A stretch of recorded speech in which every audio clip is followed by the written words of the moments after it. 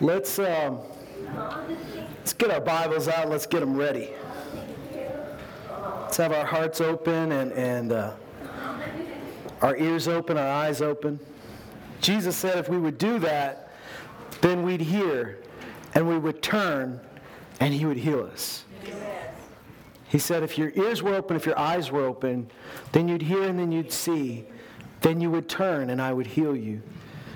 See, healing comes when we turn towards Jesus. Amen. Right? Amen. He's our healer. That's right. And I mean that in every area of your life, because that's certainly what he meant to the people of Israel. He had been healing their bodies, but there was so much more they needed healing from. Healing in every area happens when we turn towards Jesus. In the presence of Jesus, everything is different. And when we celebrate Emmanuel, we are celebrating the presence of God that never has to leave us. That he is always with us. That Jesus said, I'll never leave you or forsake you, and he's kept his promise. Amen?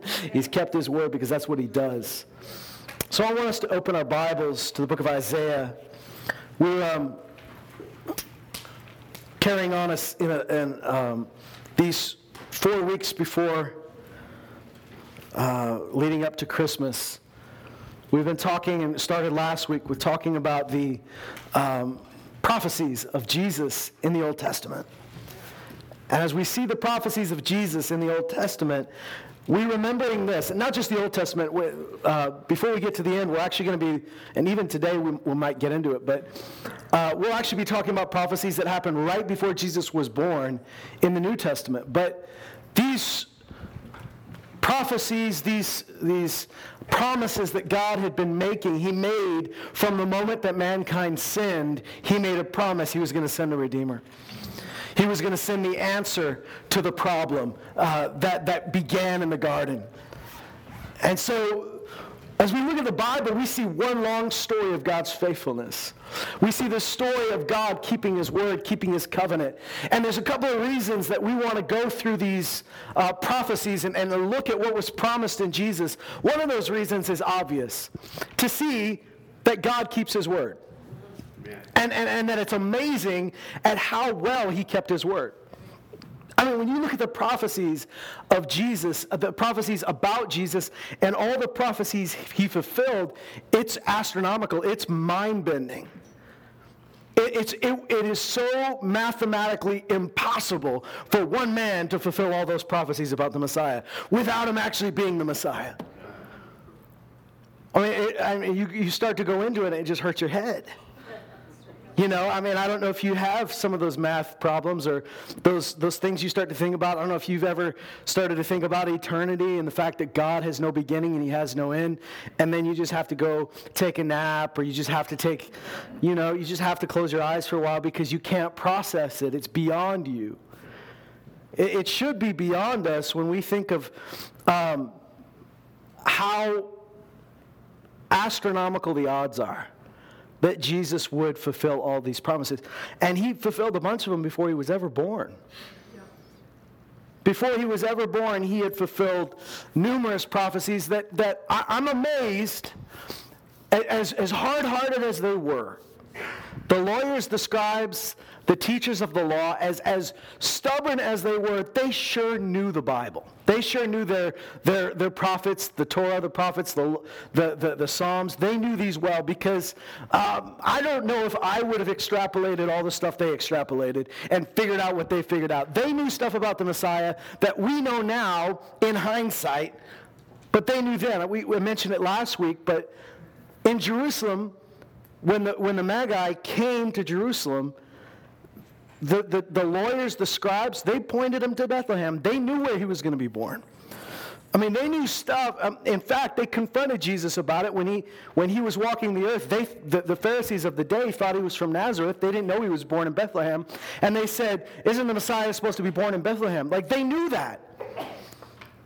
They knew that the prophets had said that when Jesus would be, or the Messiah would be taken to Egypt and come out of Egypt, because he says, out of Egypt I called my son. I mean, all throughout the Old Testament, we talk about the prophecies about Jesus' death and resurrection, but it's really cool to see the prophecies about his birth and about his coming, and realize that before he ever did anything as a human being, he had fulfilled a huge number of prophecies. And the odds of that, we won't get into it, but the odds of that are just beyond reckoning. And so, as we get into this, first of all, we remember God keeps his promises.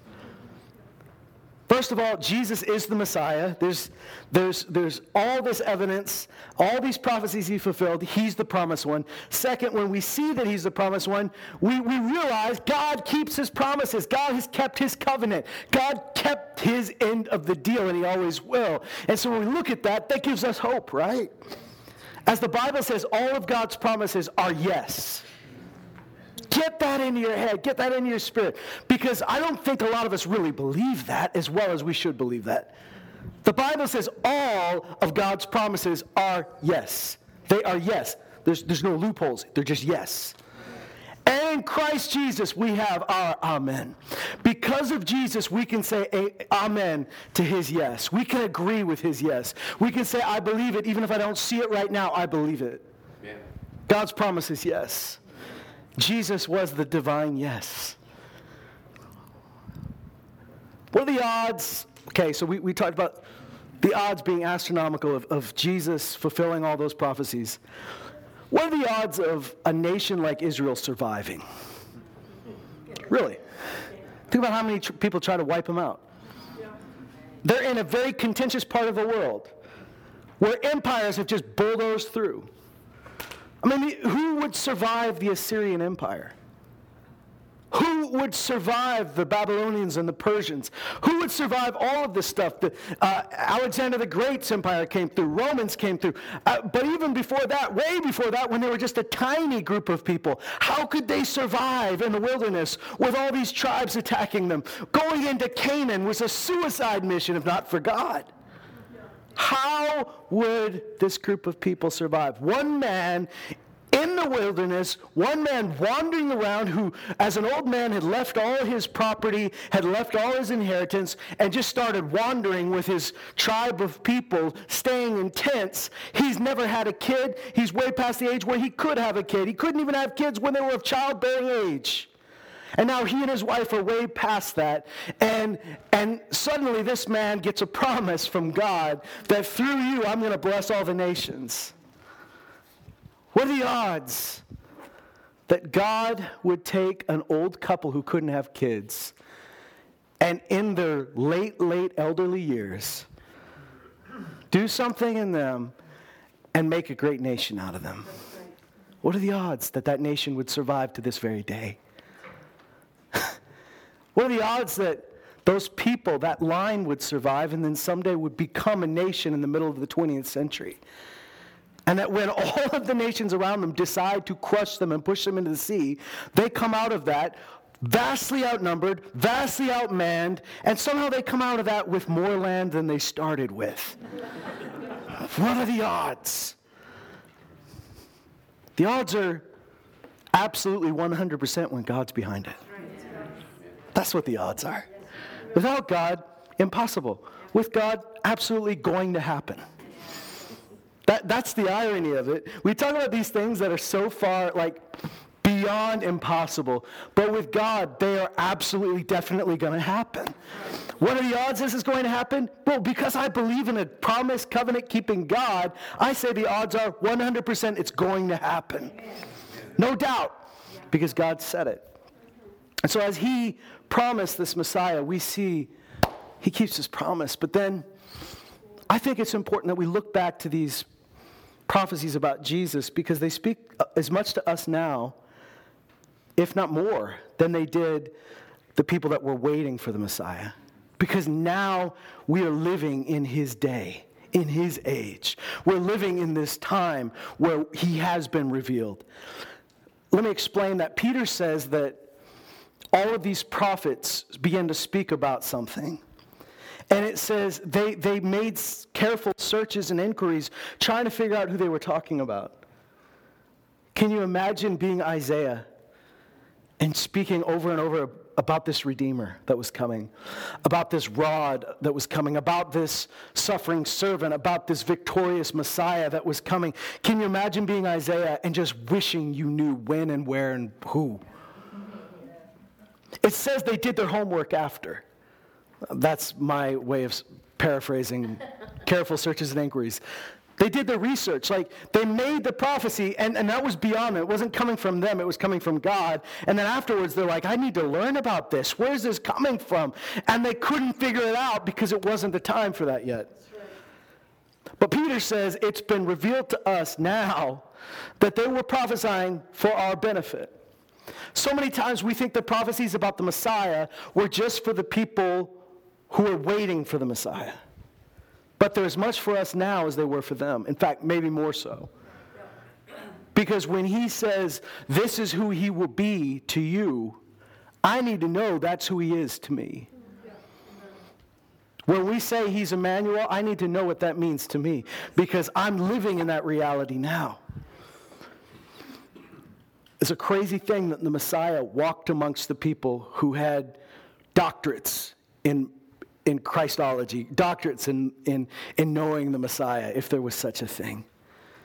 You had people who were such experts that they could tell you every little fact. They knew every bit of trivia, and they missed him when he was right in front of them. In the same way, we can know every little fact about Jesus and still miss what he's doing right in front of us. So it's important that when we read these prophecies, we don't say, I learned something today, that was neat, I feel a little bit more educated. It's important that we read these prophecies, we say, God, make this alive to me so that I see this in my life, so that this is real to me. I want you to turn to Isaiah chapter 9.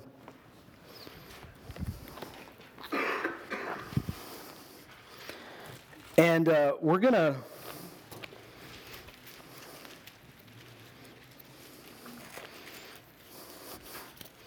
We're going to dig into this. Of course, in Isaiah 7, King Ahaz has gotten himself into a bunch of trouble. He was afraid of a couple Syrian kings, and he made an alliance with a worse empire. He got himself into a mess, and God said, I won't allow my people to be obliterated. I will keep the house of David. Here's my proof. And that's where he says a virgin will bear a child. You shall call his name Emmanuel. Isaiah chapter 9, he's now speaking about this king to come in a way that I don't think people had any idea how to process. We know that prophecy in the Old Testament often had layers to it, right? So there were things that God would say that would have an immediate impact on them, but yet would have a far more far-reaching fulfillment. So when Isaiah prophesies to King Ahaz, and he says, this is what's going to happen, and this will be a sign for you, I believe God gave that king a sign in his lifetime, but there was something far bigger that God was talking about. There was a fulfillment to come. In Isaiah chapter 9, we see this great promise, and we'll go back to this beginning of the chapter next week, but I want you to see what he says. He says, the people, in Isaiah 9:2, the people who walk in darkness will see a great light. Those who live in a dark land, the light will shine on them. You shall multiply the nation. You shall increase their gladness. They will be glad in your presence as with gladness of harvest, as men rejoice when they divide the spoil. For you will break the yoke of their burden and the staff off their shoulders, the rod of their oppressor, as at the battle of Midian, for every boot of the booted warrior in the battle tumult, and cloak rolled in blood will be for burning, fuel for the fire. For a child will be born to us, a son will be given to us. And that language right there is so significant and beautiful that he doesn't say there's going to be a child born and you're going to be around. He doesn't say there'll be a child born in a distant land, but he says a child will be born to us. A son will be given to us. This is echoed by the angels when they speak to the shepherds, that this child is born to you and for you this day. He's given to us. That the God of all creation would put himself in human form and give himself to the very people that rebelled against him. That was his great love. This child will be given to us. This son will be given to us. Then he says this. He says, and the government will rest on his shoulders. And his name will be called Wonderful Counselor, Mighty God, Eternal Father, Prince of Peace. There will be no end to the increase of his government or of peace on the throne of David and over his kingdom, to establish it and to uphold it with justice and righteousness from then on and forevermore. The zeal of the Lord of hosts will accomplish this. Now, it's one of our classic Christmas prophecies, right? We read it every Christmas. At least we did. You know, in my family, we had the Bible booklet that we give out, the Christmas story, you know, that our church gives out here, that has some teaching about Christmas, but then also has some scripture verses for you to read in the home.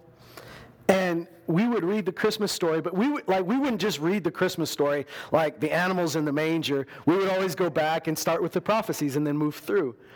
My sister and I, we have pictures from like every year of us sitting going, not while, don't, you think I'm not spiritual. Not while it was being read. Because see, we had a rule that we couldn't open presents until Dad sat in between me and Liberty and read us the story. That's okay. We didn't mind that. We were good with that. What we were waiting for was Dad to show up, because Dad would wake us up early in the morning, sit us on the couch, and we'd wait while he made his coffee, and he fiddled with his camera, and he usually had a trick up his sleeve about one of the presents that took him like an hour, or at least it felt like 2 hours, while we're sitting on the couch. So there's just pictures of us just sitting on the couch, just waiting, like you could have let us sleep through this. We sat on the couch and just waited. And finally he'd show up and then read us. And we loved it. So I was not against the reading. I was happy when the reading finally got there. We were just waiting. Just waiting. Maybe that was part of the point, to build us the anticipation that the people felt waiting for a Messiah. I don't know, but we just wanted open presents, you know? But we would read this. So like when I read this is so ingrained in me. I know this scripture. But when I read it again, I start to look at some key words that stand out to me. Because as we've said before, the name, when we talk about his name, we sang about it today, your name. And we talked about your name is a light, your name is alive, your name will not be overcome. We talked about this name. When we talk about a name, so many times in our culture, we're referring to the sound we make to call somebody. But the name that he has means a lot more than that. When we talk about his name, it's everything he is, it's everything he represents. It's his nature, it's his character, it's his authority, it's his rights.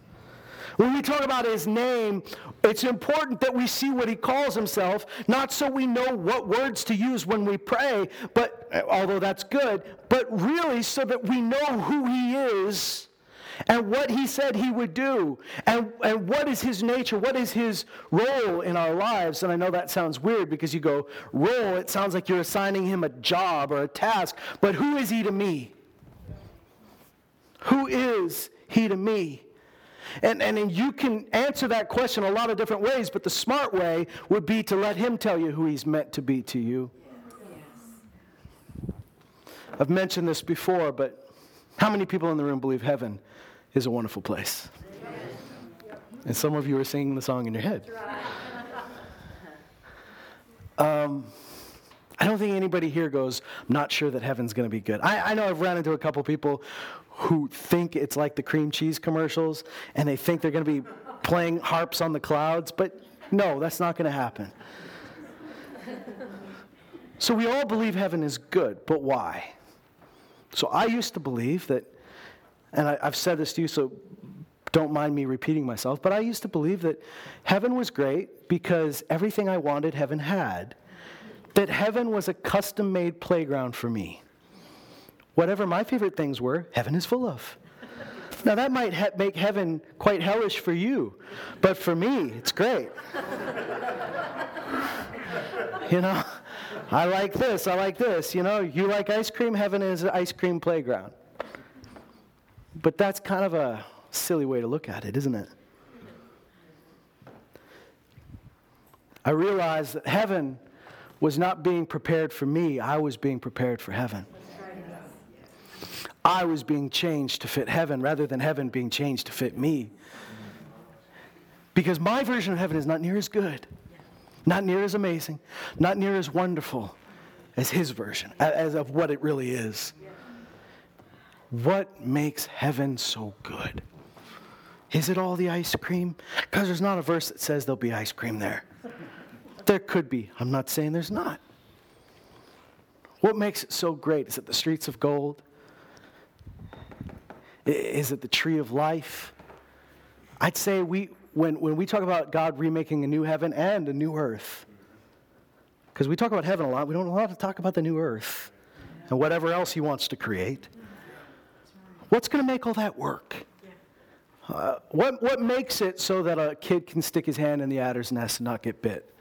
What makes it so that the lion are laying down with the lamb and you're not going to, be missing Ramsey tomorrow?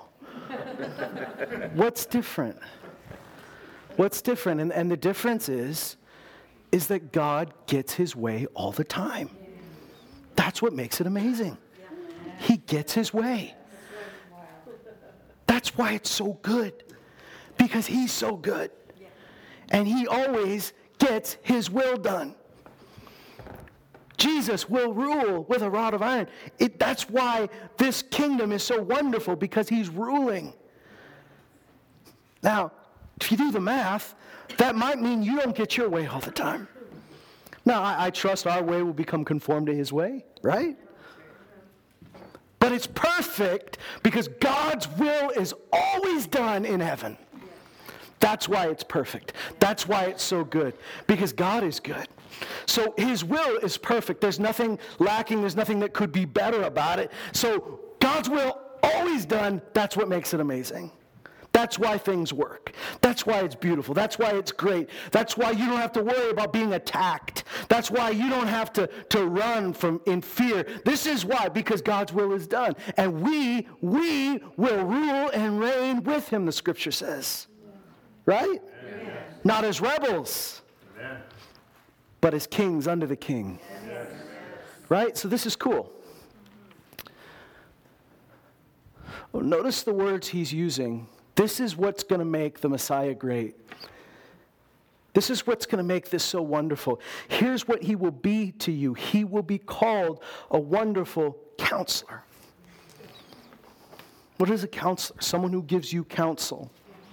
When you don't know what to do or where to go, he will lead and guide you. He will tell you which way you should go. He will be called a mighty God. Mighty God. He will be called an eternal Father. More and more in the church, we've talked about this, but more and more in the church, where you discover that just in the church, just as in the world, people struggle with their view of God because they've struggled with their own view of their parents. And because they maybe didn't have a good father, a good mother, they struggle with how to relate to God, and God heals those places. You didn't have to have a perfect father for you to understand he is a good father. He is able, more than able, to rebuild your heart. And show you this is who a good father is. This is what it means to be cared for like a mother would care for you. This is our God. And so when we read this, we realize he's going to be a father, an eternal father, one that won't go away, one that won't abandon you, one that won't leave. He'll be the Prince of Peace. What does Prince mean? In our vernacular, a lot of times we think Prince is the son of the king, but in this language and in many others, prince just meant a ruler, right? So it doesn't mean that he's less than the king. Prince just means he's the ruler of peace. So there's peace because he's ruling. Now, I'm going to stop talking about heaven and talk about right now, Because we do believe your kingdom come, your will be done on earth as it is in heaven. I'm going to talk about right now for a moment. I understand that the kingdom of God won't fully be manifest in this earth until it's all recreated and he sets his foot on the planet again. But I do know that the kingdom of God travels with us, right? Right? We're not going to rebuild everything. There's got to be a point where he comes and he does his work. But the kingdom of God goes with us. It lives in us. It's amongst us, right? Jesus said the kingdom of God is within you. He said whenever the disciples were to go to a new village, tell them the kingdom of God is near. It's at hand. It's right here. And the key of a kingdom, like the whole thing that makes it a kingdom, is that there's a king. That's why people were healed when they went. That's why demons were cast out when they went. Why?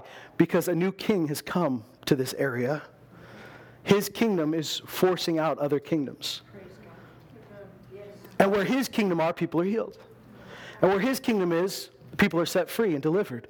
Where his kingdom is, people are saved. People are rescued. Now, do you realize that this verse, Isaiah 9:6, is one of the most beautiful and wonderful promises that the Lord's ever given us about his son? And yet, that verse, if you take it seriously, is not very good if you have a problem with authority. Because all the good things he wants to be to you have a hint of authority about them, don't they? So if you are addicted to your own independence, you might not want to take this as the verse for your fridge. Oh, wonderful counselor, but I only want you to counsel when I ask for your opinion. I want you to be my wonderful counselor when I've run out of all my other ideas. Can you be mighty God when I show up for church and I need a mighty God? Can you be the eternal Father when I'm done running my own way and I just need to come home and have somebody hug me? No, all of these things are great because this is what he wants to be to us all the time. So can we say it's fair that Jesus came to give us freedom? But he did not come to give you independence. Do you get the difference? See, freedom, he set me free. I'm not a slave anymore. I am not bound by any chains anymore. He came and he set us completely free from the bondage we were in. But independence means I don't need anybody. And I absolutely 100% need him. I need him more than I knew I needed him. I need him more than I need anything else on the planet. And more than I would ever need any person or thing, I need him. So in that sense, I don't want to be independent. I want to be fully dependent on him. Because he is the vine, right? We are the branches. Apart from the vine, I can do nothing. So here's the deal. I thank God that we live in a culture where people can express themselves without fear of being thrown in prison. Right? Now, the lines are getting blurrier, unfortunately. But you know, still, we're having church today, and nobody's stopping us. There's countries around the world that don't have that privilege. So there are some things about freedom that we see in government and that we see in nations that I think are beautiful things. They're wonderful things. But one of the things in our culture is we have we've turned an idol. We've taken our idea of independence and do what you feel and do what you want and you be you and you do you, and we've turned it into this weird little idol where it's the most important thing is that you express yourself. Right? Just as long as you're expressing what you feel. Well, I might feel something really weird. Now, if I told you I have a craving to go kill a bunch of people, you don't go, just do what you feel. Right? Because that would be a bad feeling. Feelings may be real, but they're not always true. Right? That's not the truth. That's not a good thing. So sometimes we just kind of, we feel like, man, the worst thing you can do is just tell me that somebody's trying to control my life. Here's the beautiful thing about Jesus. He didn't take you and make you into a puppet. He didn't turn you back into a robot. In fact, he says, follow me. And you have the right to say, no. It's just a dumb move. Follow me. And he's inviting you into his kingdom. And all these things, see, the reason some of us flinch at these things is because there's been a bad version of these things in our lives.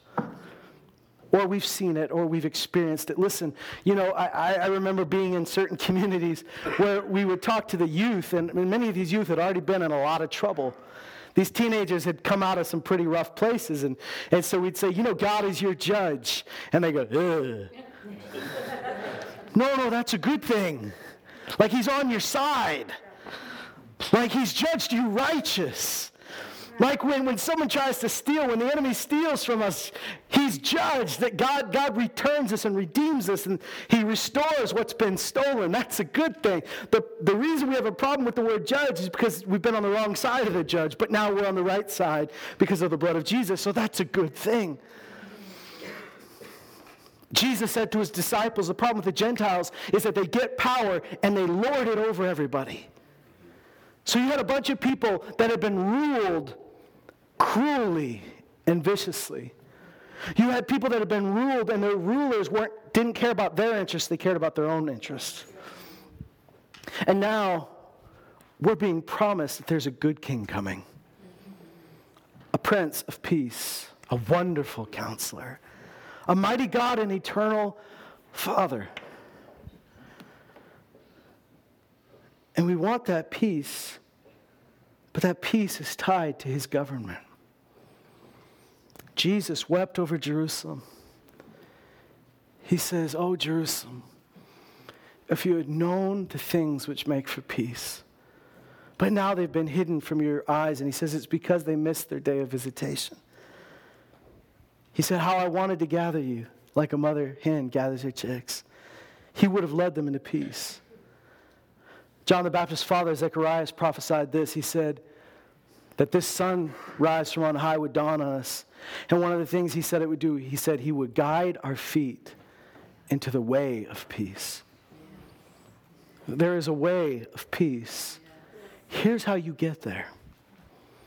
Someone has to guide your feet. You will never find the way of peace until you allow your feet to be guided to the way of peace. I will never know what to do and how to do it until I allow him to be my wonderful counselor. Can you trust that he's a good counselor? This all goes back to what we think about God. If you believe that God is vicious and angry and vile and selfish, then when you read this, you don't know if you should trust that. But when you see that God is true, he's holy, he's just, he's love, he's righteous, then all of a sudden you understand that he loves you more than you could ever love yourself. And he is my wonderful counselor. How could he be the wonderful counselor unless we're willing to ask, what should I do? Don't you know that's a promise to you? How many of us have spent days, weeks, months wrestling with an issue, wondering what to do? Would we be able to hold on to this promise that the wonderful counselor has come? And he says, I'll lead you. And we see the evidence of that through the Holy Spirit. Jesus said he would lead you and guide you into all truth. You have a promise that you always have a counselor. He says he's going to be a mighty God. And man, if I'm ever afraid, if I'm ever intimidated, all I have to think about is the fact that he's a mighty God. Yes. He is a mighty God. I think about David standing in front just sitting in the trenches with his brothers as Goliath is shaking his fist at God and the people of Israel. And David looks at his friends and he says, who's going to stop this guy? And they all go, well, we can't. He's really big. And he goes, the loose translation of the Hebrew. You have to dig for that. You guys probably don't have the commentaries I have.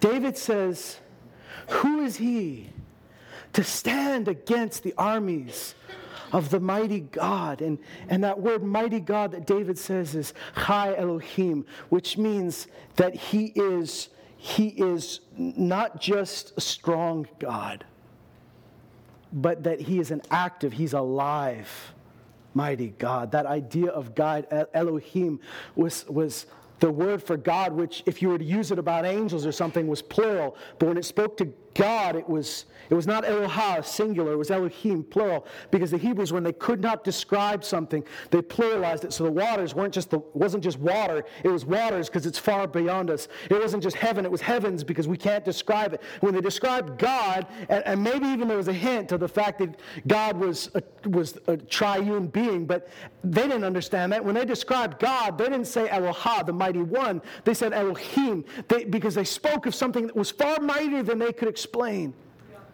And Chai means living.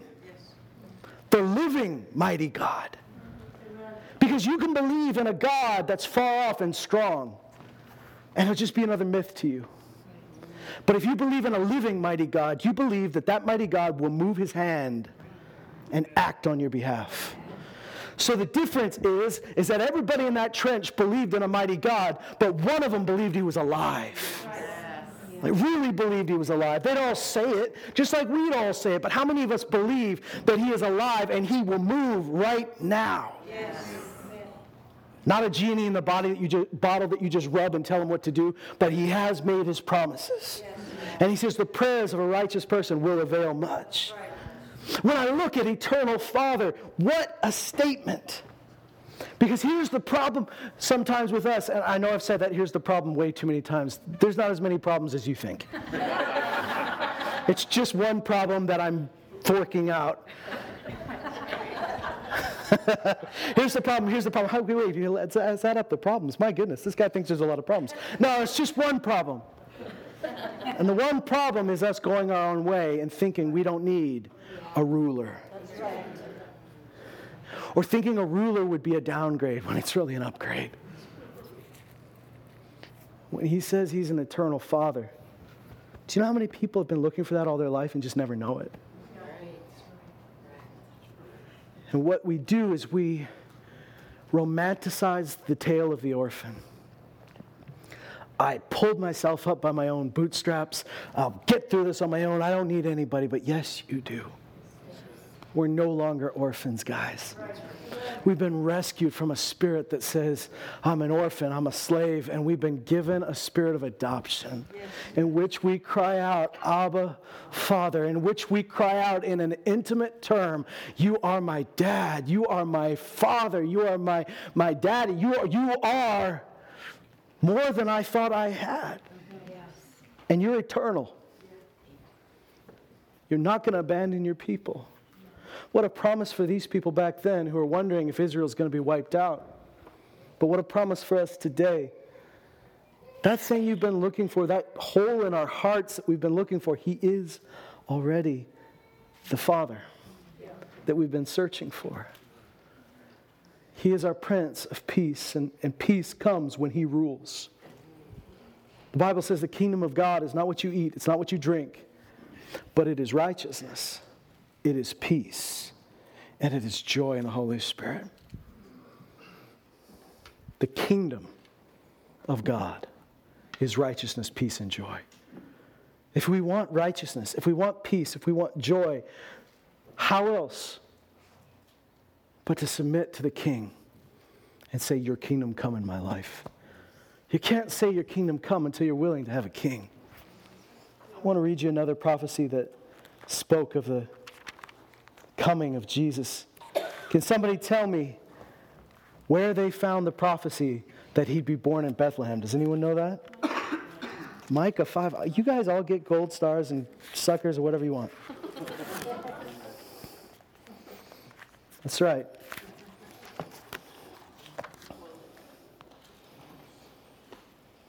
Micah 5:2 says this. I'll give you a minute because it is Micah. Not like we're going to the Psalms here, where you just flop your Bible open to the middle and it's there. Micah 5:2 says, but as for you, Bethlehem Ephratah, you're too little to be among the clans of Judah. From you one will go forth for me to be ruler in Israel. And when they hear a promise that he will be a ruler, that's a good promise. His goings forth are from long ago, from the days of eternity. Wow.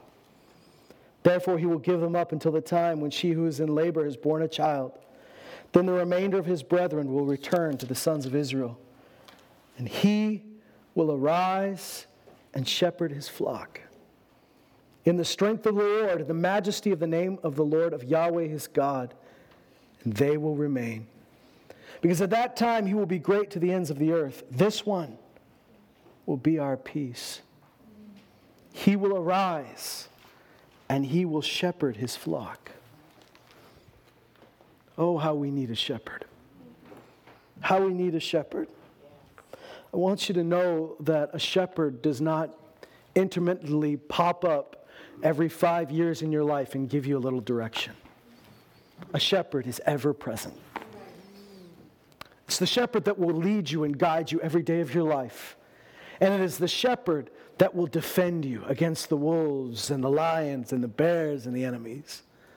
So David can say, I walk through the valley of the shadow of death, yet fear no evil, for you are with me. Right? Amen. Your rod and your staff, they comfort me. Well, the rod is obvious. Why would a rod comfort you? It's likely a club with like spikes in it. Is it comforting because you like back scratches? It's comforting because when a lion comes after me, that spike club hits him in the nose. That comforts me. To know that the guy that's walking me is bigger than the guy that wants to eat me. I like that. That's comforting. But why does the staff comfort me? Because the staff was not for the enemies. The staff was for the sheep. The staff was how the shepherd would guide you back on the path. In fact, some of our versions of the staff that we see from ancient times have the crook on them. That's the classic. When we do the nativity scene, the shepherds always have that bent rod, with the crook on it. Why? Because that's perfect for grabbing a sheep and bringing them back. Your staff comforts me. Is there something comforting about the presence of Jesus, the presence of his Spirit in our lives that is able to lead us and guide us? I'm not talking about every day you get an audible instruction from God. I'm talking about his Spirit being so present in your life, his word being so real in your life, that every day of your life you are guided by a shepherd. You are counseled by a wonderful counselor. You are protected and held by a mighty God that we worship, reverence, and adore. Revere and adore. We are fathered by an eternal Father. And we are ruled by a Prince of Peace. I urge you to forsake your pride and your independence and to realize that the greatest promise God ever gave you was that there's a good king coming. And he will rule you like you've never been ruled in a loving, in a powerful, in a righteous way.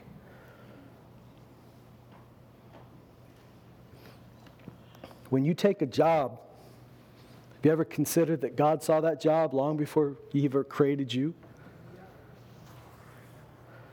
When you're at a point where you feel like you look all around you and there's no options, and you feel like you're more confused than when you started, don't you know that there is a counselor who has a way out for you? The Bible says with every temptation, with every trial, he also provides a way of escape. You have to learn to be shepherded. And I'll close with this thought that in Isaiah 53, I brought this up a couple weeks ago. Isaiah 53, you don't turn there, I'll just tell you. Some of you are like, I want to turn there though. Would he ever know? You can turn in your Bible, it's not bad, but I'm just going to quote it. Isaiah 53, remember this. He says, all of us like sheep have gone astray.